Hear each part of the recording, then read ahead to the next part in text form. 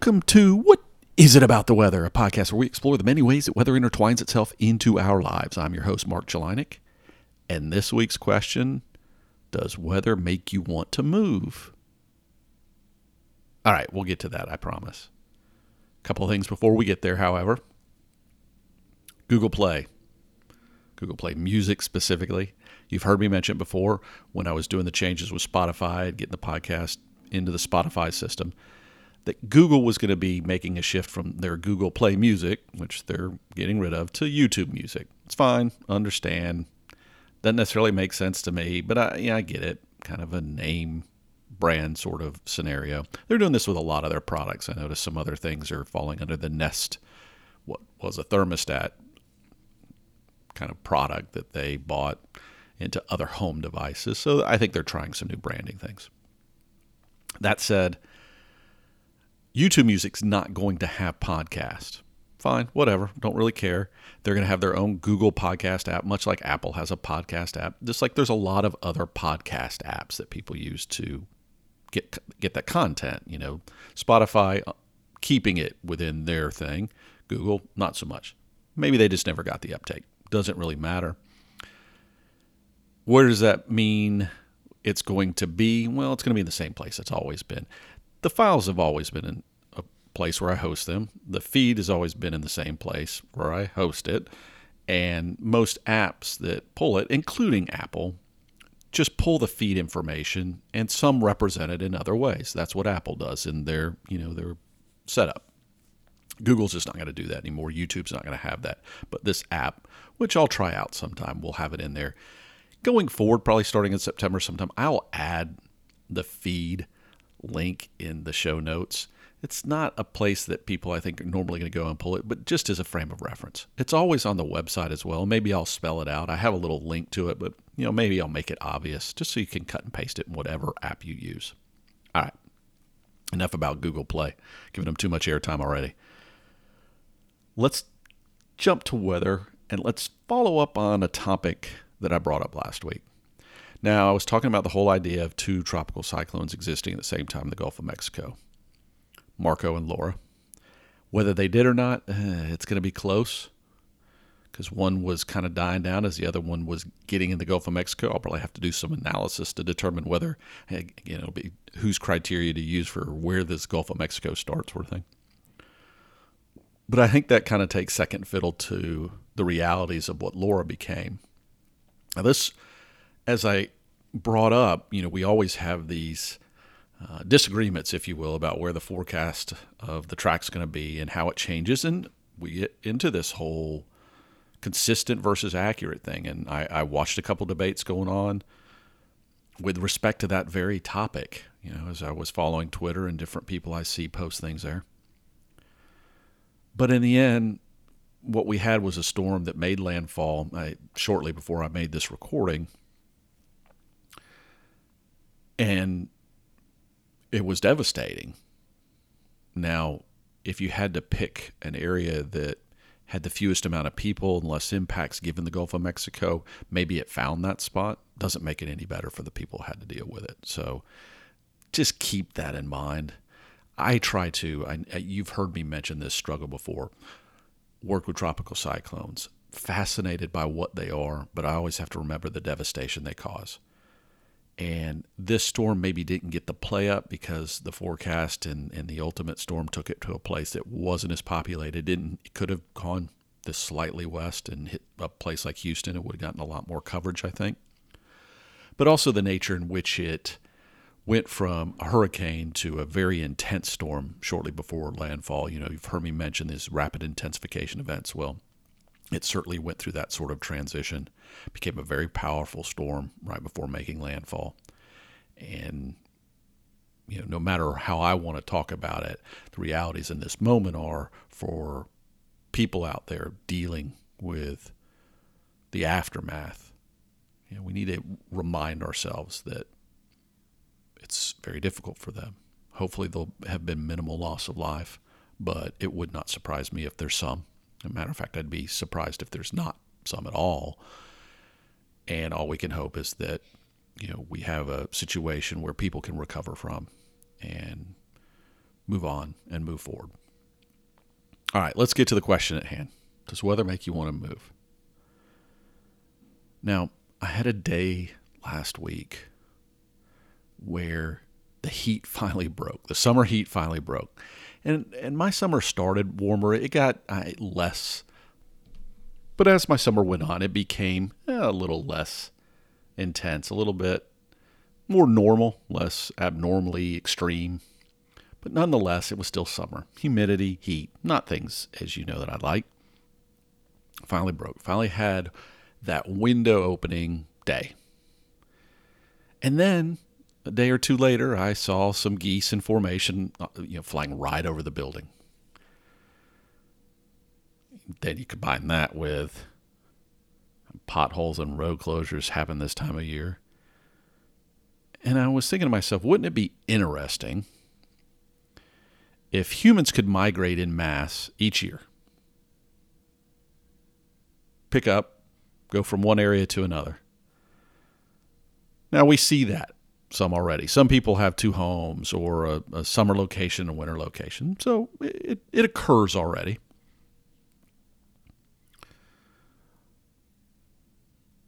But what if we did it as a whole, as we did it as a society? Because we always talk about the struggles of infrastructure replacement. Infrastructure is so easy to build before people are in an area, right? Something gets built, it's easy to dig up, all that sort of things. And, I'm watching the road construction happen around me, and I think about how hard it is, or I watch power line changes that were going on, how difficult it is to do those little things, very short distances, because the upheaval it causes. But wouldn't it be interesting if kind of people went away and all the repairs that needed to be done, all the infrastructure, major upheaval things could just take place? Now, this may occur somewhat in a touristy locale, if you will. Maybe they truly have a season, and then in the off season they're able to do some of those repairs. But the reality is they may not easily be able to. Some of those summery locations you go to, because maybe you go because it's a little cooler or pleasant. Maybe the winters are so harsh they can't do it. But even if you take a place like Florida, they may have their peak season when it's cold in other places, but do enough people leave to where it's really not used in the off peak, to where you could just more or less tear up everything and go after it. I'm guessing that my dream state probably can't exist. But it got me to thinking, just wondering why people do migrations, or how much do people do migrations? Right? We know animals do it, right? I mean, birds is the common example we think about all the time. Birds certainly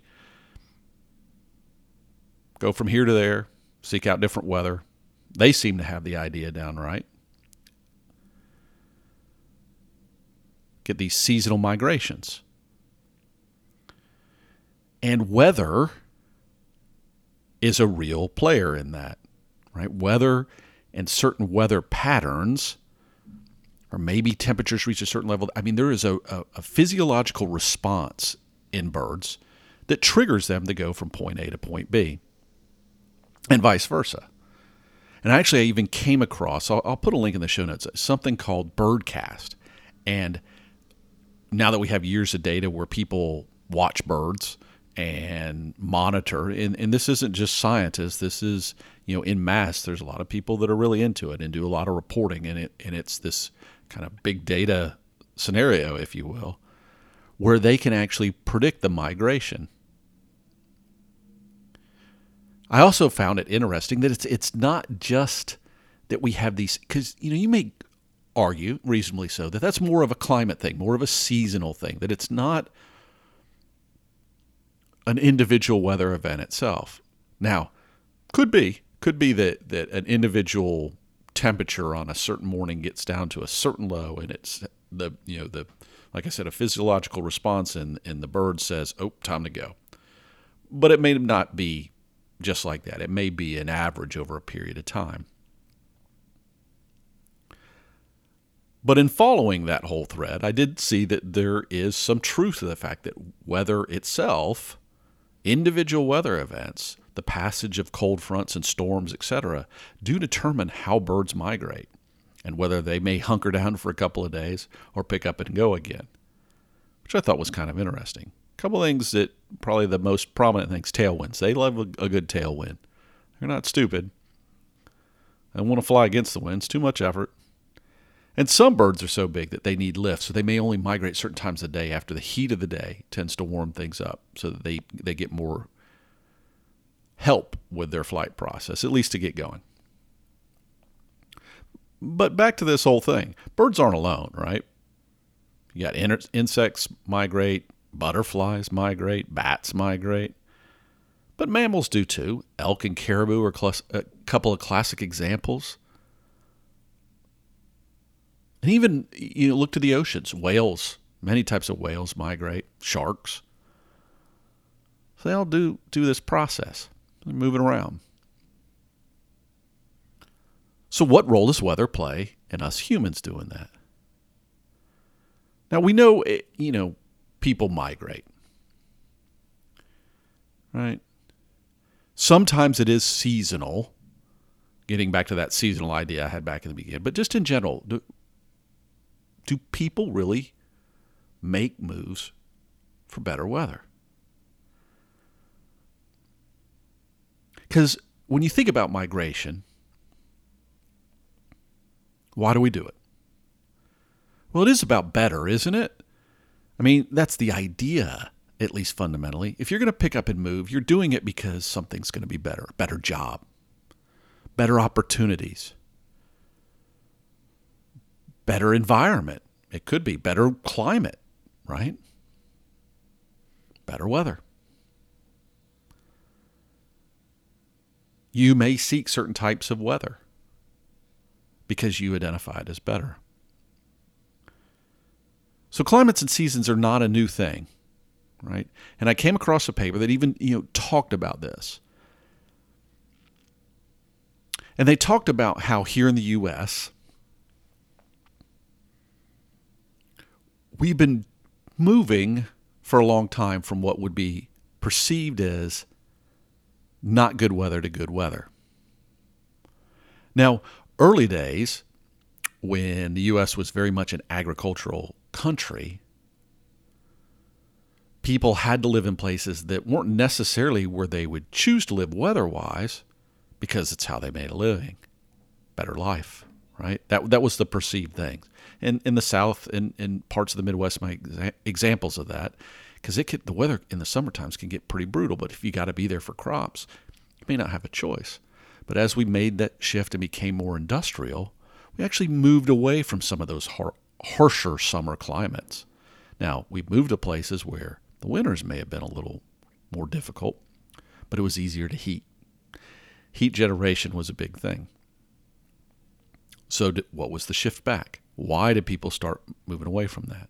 Well, air conditioning has always been proposed as one of the reasons that we made that shift back. AC. Invention of the AC gave us the ability to stay cool, go back to Florida. Go inside. If it's hot outside, just go in and throw on the AC.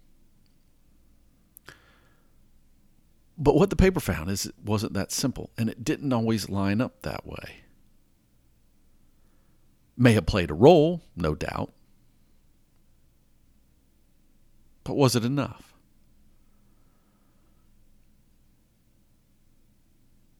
And the answer is that maybe, like anything else, we put a value on weather. Right? That it's another criteria. Because sometimes those migrations are happening to places that may not be as logical, at least to you or me. Maybe you do like the weather of the mountains, so you're not going to go to the coast, or you like to be where it's going to be snowy in the wintertime because you enjoy outdoor winter activities like skiing or snowboarding or whatever it is. But it's not necessarily that simple. We may put a value in our criteria for determining why we're going to make a move. Maybe it's like anything else. Maybe it's like putting it in place because it wasn't just older people that were moving or younger people that were moving, or they weren't just moving to places that were always warm. That's what the results sort of bore out, is it's likely a little more nuanced than that. So maybe it is about jobs or opportunity or better schools or more arts, more culture. Maybe you like being in an urban area versus a rural area, or maybe vice versa. So weather is going to be part of your economical equation in making that decision.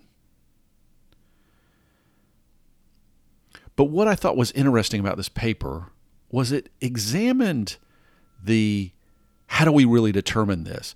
How much is weather considered a better? Because I think what they felt they had gotten to with their analysis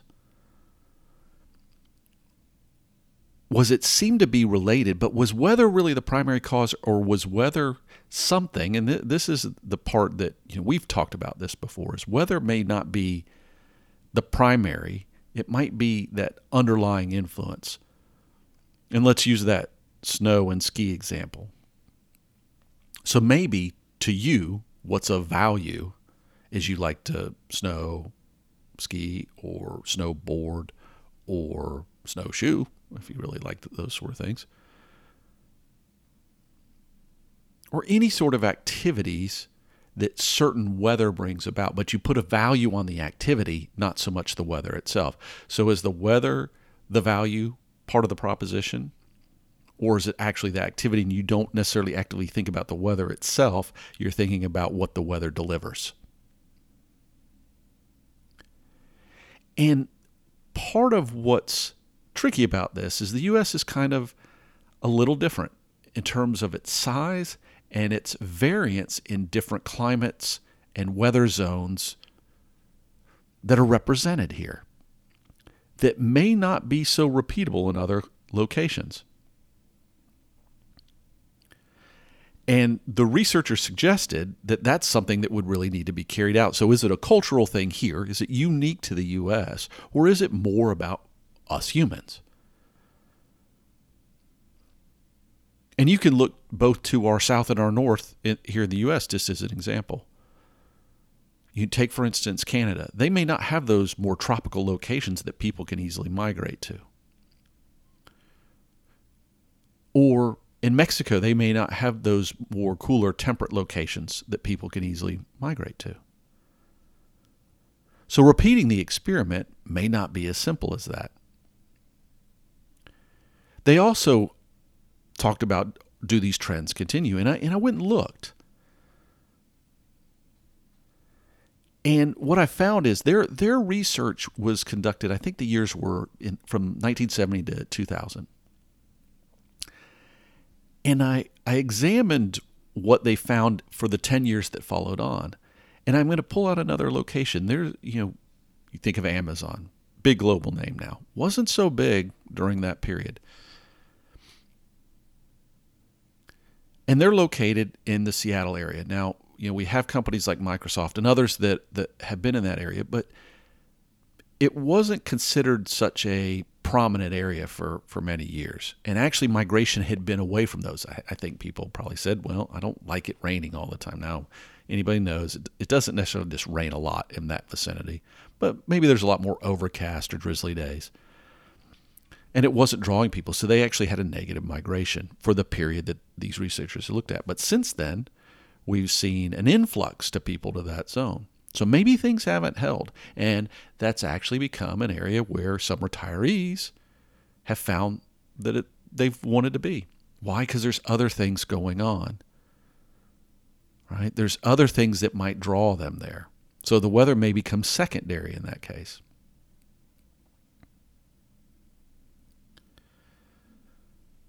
So the value proposition may change because what we've got is other things have happened there, right?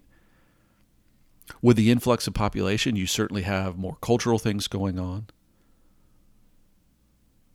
And a lot of times we're drawn to these broader areas, especially maybe as we get older or as we're retiring. We have certain things that we want to make present. And maybe what we do want is not so hot. But that may also be individual. So no doubt that weather, the end result here is there's no doubt that weather and climate have played a role in a very long time for where we live. And that can be from early days about where you can grow certain crops.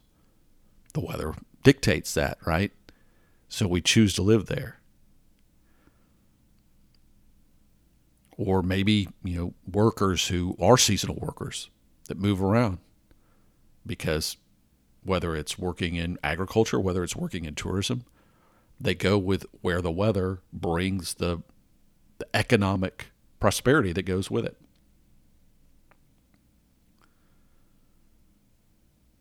But I guess the question for everybody would be, in the end, what is your price that you put on weather as an amenity of the things that you value when you're making a decision where you're going to live, where you're going to move to, whether that's a seasonal thing or whether that's a permanent relocation? Let me know. What is about the weather at gmail.com. You can now do a search in Twitter and just do what is it about the weather. Another thing, Twitter finally lets you, username can't be big, but the show name can now be more characters. So I'm now able to spell out the whole thing there. So just do a search there and you can find it. Be curious to know your thoughts. If you've ever made a move, did you think about the weather? Did it play a prominent role in that decision process? Or was it just so far down the pecking order that it just didn't matter? I have to believe that every time I make a move, I do think about the weather. But I will say sometimes it's played a more prominent role than others. I didn't even think about that process in my mind. Sometimes it's like, where's the job? And weather may be, you may look at it and say, does it diminish the value of the opportunity? But it may not have been a primary deciding factor. All right, before I let you go, I'm going to bring up, every now and then, you guys know I like to get on my soapbox. I'm going to do my soapbox at the end here. I thought it wasn't, it's always good to do in the beginning. But I'm constantly kind of reading articles about weather-related topics, right? And I came across one, and when I'm doing negative things, I don't like to call people who write it out. I don't want to call out them by name or the exact title, but I came across something that basically, the part of the title was, How Earth Orbiting Satellites, blah, blah, blah, blah, blah. It had to do with weather things. How Earth Orbiting Satellites. And I was thinking to myself, now, to me, this headline sounds really sort of stupid because I don't know what else they would be orbiting if they're talking about our weather. Now, so I thought about it. That whatever. Whoever wrote the headline,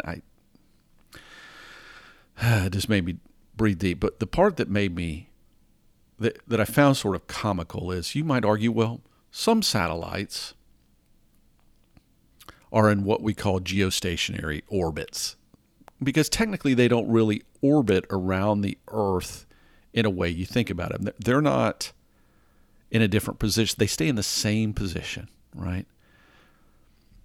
And that was what this article said. It was first they went into how Earth orbiting satellites, blah, blah, blah.